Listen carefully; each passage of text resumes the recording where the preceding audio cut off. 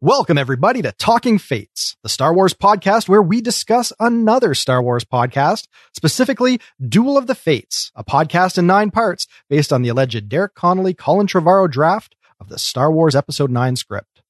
I'm John Murray, co-host of Star Wars TV Talk, along with my TV Talk cohort, Zach Logan, and we are joined this week by Duel of the Fates composer and sound engineer Casey Lyons, who also plays Luke Skywalker in this 8th episode of the limited run 9 installment podcast. All right, Zach, take it away.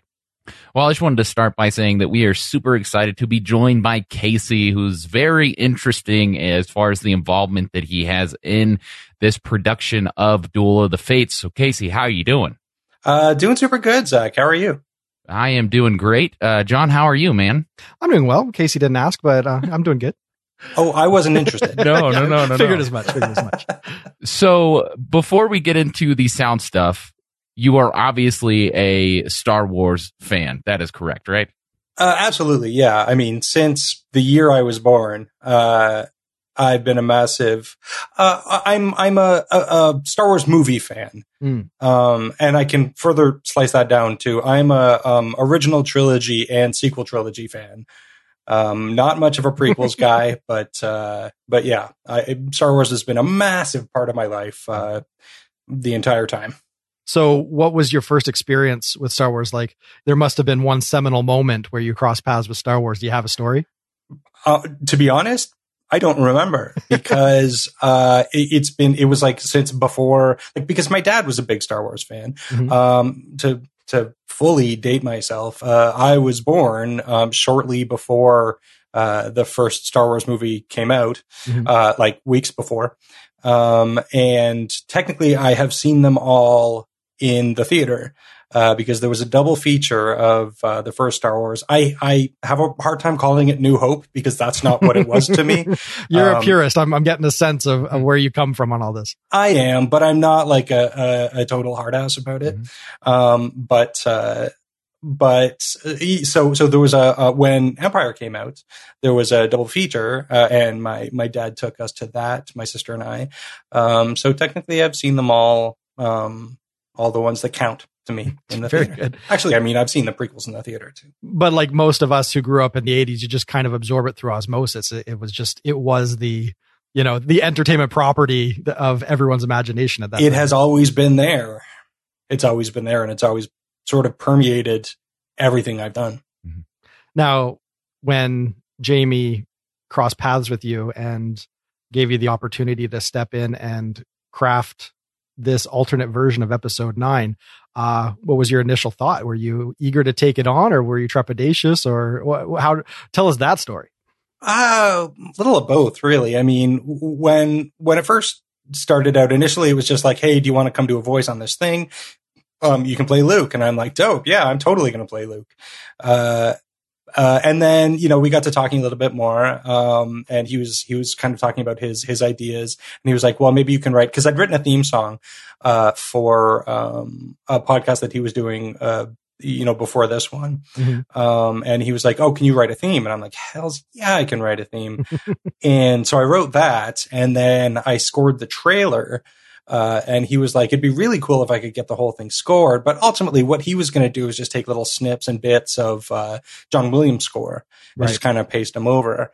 And I was like, well, this whole pandemic thing, I kind of have the time right now. I'm at home. I am at home, with 2 young kids. So that Please give me an excuse to escape into a pair of headphones for a few hours. Well, the thing is, I am their primary caretaker, so the whole thing has just been an insane thing. But yeah, I was like, you know what? I think I can cut out some time for to make this happen. And then I just sort of like delved headlong into it, and it has been nothing short of insane. It is very difficult to do, very difficult to get done, but it's been an absolutely wonderful challenge. Awesome. Well, that has been one of the big things that people have brought up about the show when they first listened to it, is the score and how it kind of captivates you. I mean, it's the first thing you hear, obviously, whenever you launch a new episode.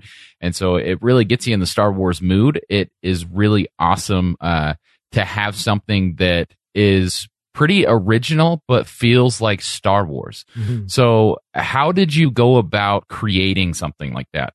that was actually pretty difficult because, as I say, like, as a human, Star Wars permeates my whole life. As an artist, Star Wars, certainly storytelling, everything about Star Wars sort of informs me as an artist. So as a musician, of course, John Williams' score, not just in, not just his Star Wars score, but like, I mean, everything he's done, Close Encounters, E.T., everything, it's the score of my childhood. Mm-hmm. So I am greatly informed by him as a musician, but I am also not, I don't really have a much of a John Williams sound to what I do, because a lot of what I do, I started out writing a lot of punk rock. I kind of started out in punk rock and then moved into kind of acoustic stuff and then into electronic stuff. And now here I am here. So I kind of tried to take my inherent knowledge of John Williams and of kind of the general instrumentation that he uses. And then I tried to kind of just use what's already ingrained in me and then just throw away anything. Now, every once in a while, you will hear a couple notes of the original score peek through. And that is absolutely intentional, because at the end of the day, I want it to feel like, Michael Giacchino did a great job with Rogue One. Right. He did a really great, it took me a little bit of time to adjust to, but I was like, you know what? He did the perfect thing, because it really is his score, but he really takes those key elements of what makes a John Williams score epic and great, and adopts those and has these little moments, little familiar moments. So that's ultimately what I was trying to do. Mm-hmm. Yeah, I'm glad that you brought up the Rogue One score, because I was going to mention that as well.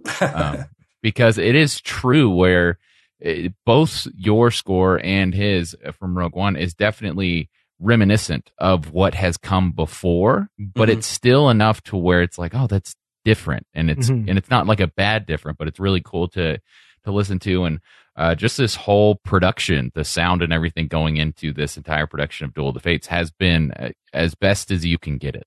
Mm-hmm. Exactly. And that's sort of been our mandate is because everything was recorded over the internet. I mean, it's very much a quarantine project because, we physically couldn't be in the same space. So, right. And not everybody in a cast this size is going to have the proper equipment. So we've got people recording on iPhones. We've got people, recording on, I don't even know what. So I've got like sound problems thrown at me every week. That it's been an amazing trial by fire. I'm sorry, I have no idea how I'm going to make this sound source audible or even, listenable, and it all balances out, I think. Mm-hmm. Yeah, no, you had your work cut out for you. Even just, recording with some of the voice talent for this after show that we've been doing. We know that, some have microphones, some are on little lavaliers or Apple AirPods or whatever. So you're just getting whatever they can throw at you. And I'm quite sure getting it all cleaned up and audible is no small feat. So not only did you have a massive undertaking with the score and trying to find something reminiscent of Star Wars without necessarily trampling over the classic themes, you also had to, spin gold out of some pretty rough source material. So, the way that this project has come together, I don't think you could understate how much your involvement and just the sheer effort that you threw at it must have, really helped the finished product to shine as much as it does. So honestly, I'm just trying to match Jamie. The real mastermind, and I'm sure it's been brought up several times, the real mastermind on this thing is Jamie Dew. Mm-hmm. He was the one who envisioned it. He was the one who mapped everything out. He was the one who gathered all the voice talent and everyone. And he's the one who sends me the voice files, the vocal files. So he did all the editing for that and everything. Like his was a Herculean task to begin with. Right. And he's somebody who amazes me with his ability to just kind of like look at a project and go, cool. Okay. Let's just do this. And then he does it as effectively as a human can, I think. And, I mean, I everything would have absolutely fallen apart without him. So my job, while it is, lengthy and there's a lot for me to do, it's made possible by Jamie. Well, your check's in the mail. We'll let him know that. He wrote that for me to say.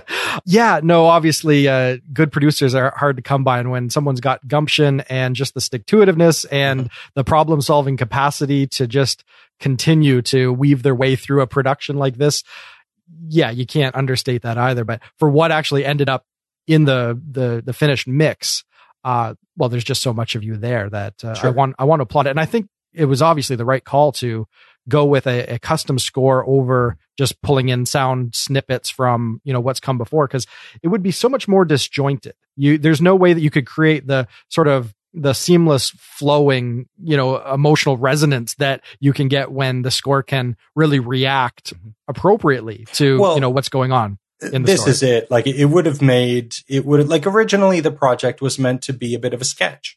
Mm-hmm. Sketches of what the film could have been, but it just sort of coalesced into this thing. Like the ball just kind of kept rolling, and it was like, well, what if we did this? Well, what if we did the score? Because like you're right. I mean, if you had pasted something over a scene, I mean, you can't. Just like you said, you're not going to get the emotional resonance. Yeah, you can't hit the beats. You can't really speak exactly. exactly what that scene is when you have a one size fits all soundbite that has to just kind of merge with it. Yeah. So we're 8 episodes in. We're rounding out the whole podcast, so we kind of know what to expect as far as quality at this point. But I continue to be impressed with just how engrossing the finished episodes are. And I'm so glad. Gotta just give you your props.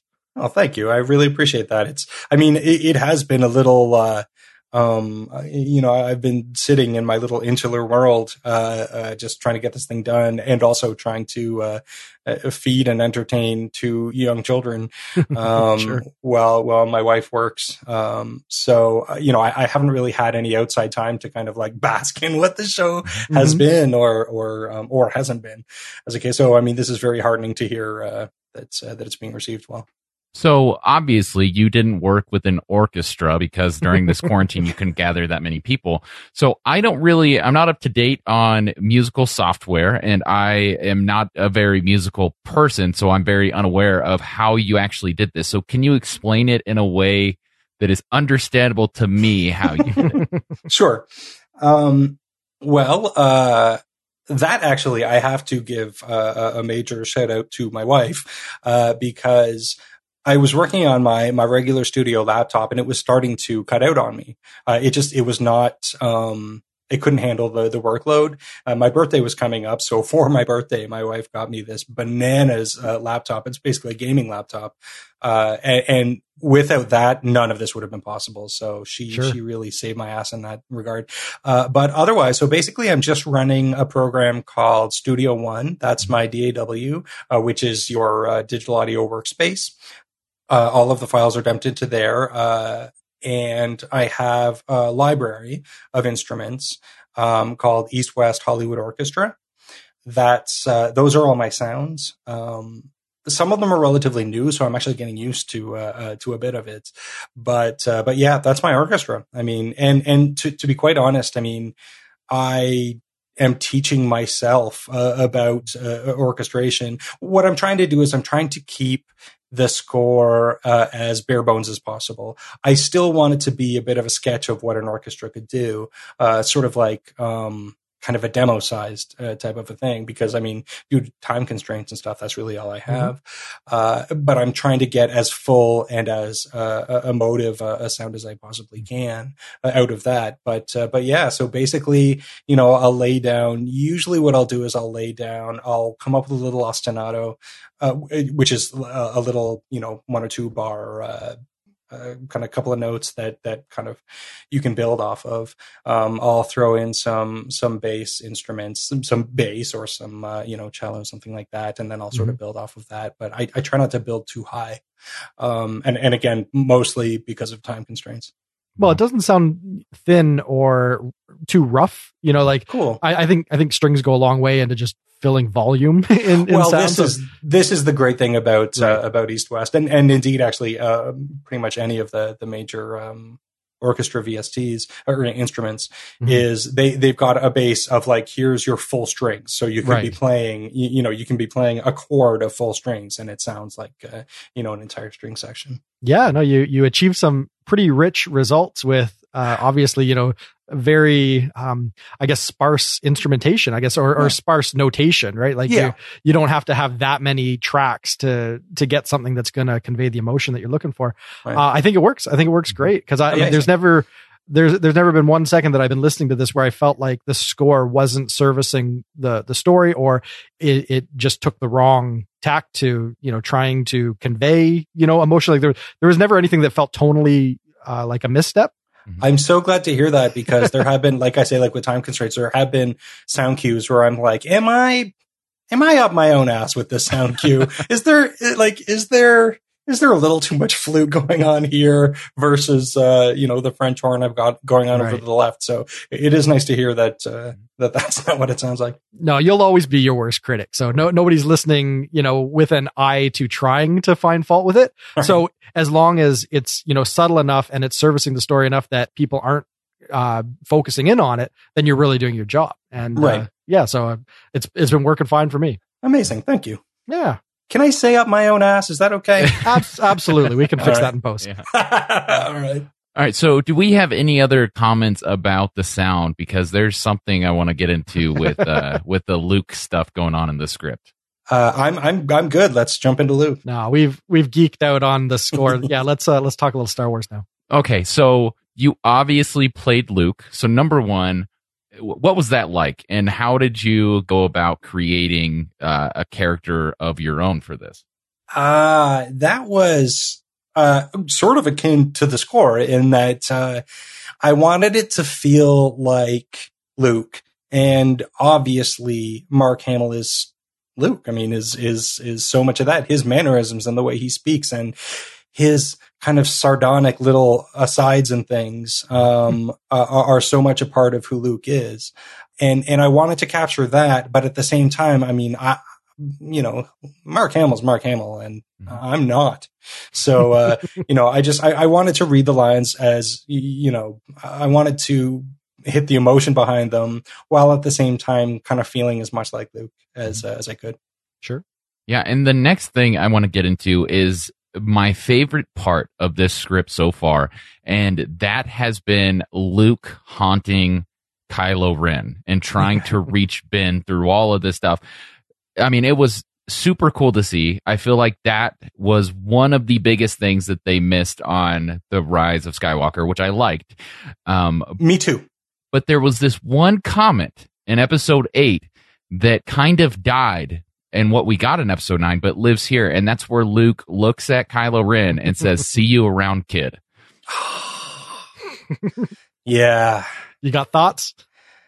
Well, I mean, Last Jedi set up a lot of things that Rise of Skywalker didn't deliver. Mm-hmm. And I absolutely would have loved that. One thing that I really love about Duel of the Fates is I like that it continues the idea of marrying the dark and the light. Mm-hmm. That there's not one plane to exist on. You sort of have to straddle both, and you have to do that sort of responsibly or whatever.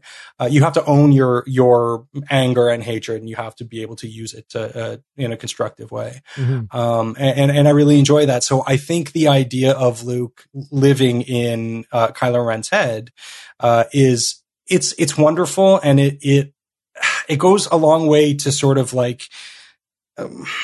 Kylo Ren has always been conflicted. He's always been battling the light. So why shouldn't that take on the form of Luke Skywalker now that Luke Skywalker is on that plane? Mm-hmm. And it also, kind of incorporates his familial ties. I mean, you can't really forget, you can't really, get rid of who your family is. And, the most powerful Jedi now, lives inside your head and is battling who you think you need to be. I think that, man, I loved, Rise of Skywalker. I chose to love Rise of Skywalker because at the end of the day, it is a fantastic action movie. It's a fantastic fantasy adventure movie. It's a lot of fun. And honestly, that's what Return of the Jedi was. So I was like, you know what? Cool. Plot holes. Oh, yes. But, you know, I can ignore them for a really fun movie. Mm-hmm. But, you know, doing Duel of the Fates, I'm just like, oh man, the things that could have been. Yeah. Well, to me, the one thing that I can never ignore, and it pisses me off every time I watch episode 8, is that one line. And maybe I'm holding way too much to that one line. We all know what he's talking about. We know that, oh yeah, he's going to be that Force ghost in episode 9. Of course, in Duel of the Fates, it drives Kylo Ren further down in the hole of the dark side because he's getting so pissed off by it. Mm-hmm. And we just, that was one thing that we missed in episode 9 every time I watch it, because I like episode 9 a lot. That's the one thing I'm just like, Luke needs to be in Kylo Ren's head. Like, he needs to be there talking to him. Otherwise, he's just like hanging out with the other Force ghosts and like, hey, I told Kylo that I was going to go and see him, but I'm like, not. So is that not cool? I guess I'm just going to sit here. But honestly, I don't have the time or the energy. You're right to get hung up on that, Zach, because that's the climax of episode 8 is, you know, this is the most poignant moment. This is the moment where Kylo Ren has to decide whether he's going to kind of see reason or double down. Mm-hmm. And Luke has made it very clear that there's no escaping it. Right. So Luke is saying in episode 8, there's no way that this is the end of this, right? Like, you know, I've done what I needed to do here today, but yeah, if you don't come around, you are going to be haunted. You know, there's no way to just absolve yourself of this. And the fact that just never materialized again in episode 9 or had any payoff, it is one of the things that feels like it's just hanging out there waiting to be dealt with. And it's nice to have this alternate reality where we can dig into that a bit more.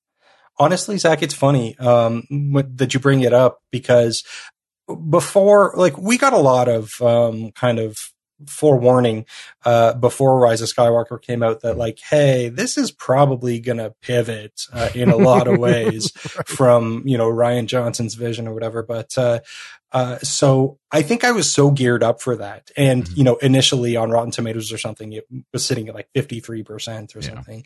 And I was like, I think I was so geared up for that I was like, okay, I'm just going to go in I'm going to go in watching a Star Wars movie that is a Skywalker Saga movie, but it's a different movie. So I think I was so divorced from the things of Last Jedi. And to be honest, I actually had to sort of train myself with Last Jedi. Mm-hmm. I had a couple of kind of rough spots. Now, I mean, I absolutely love it, but so it wouldn't have necessarily even bothered me. Now it's going to bother me every time I watch it.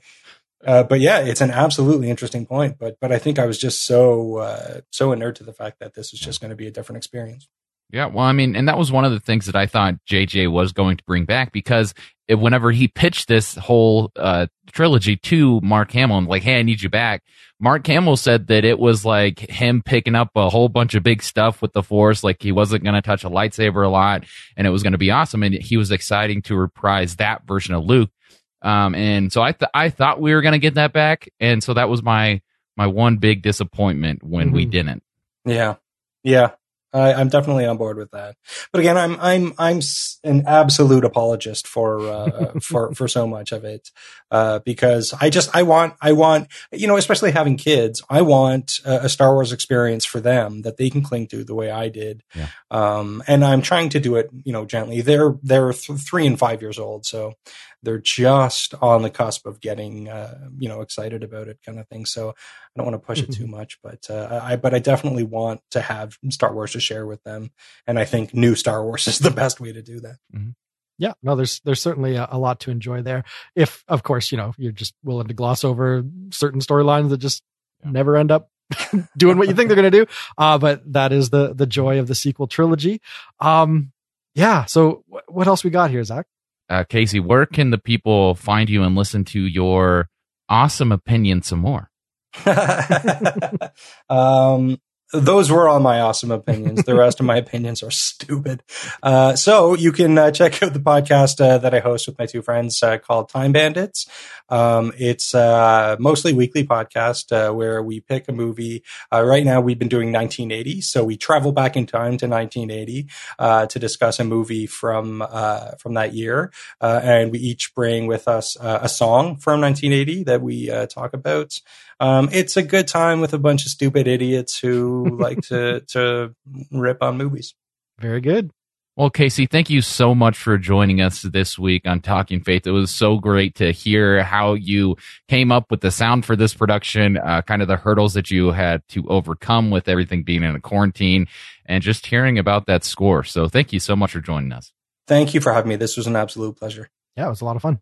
Well, until we meet back with our heroes in the final installment of Duel of the Fates, this is Zach Logan signing off from The Resistance.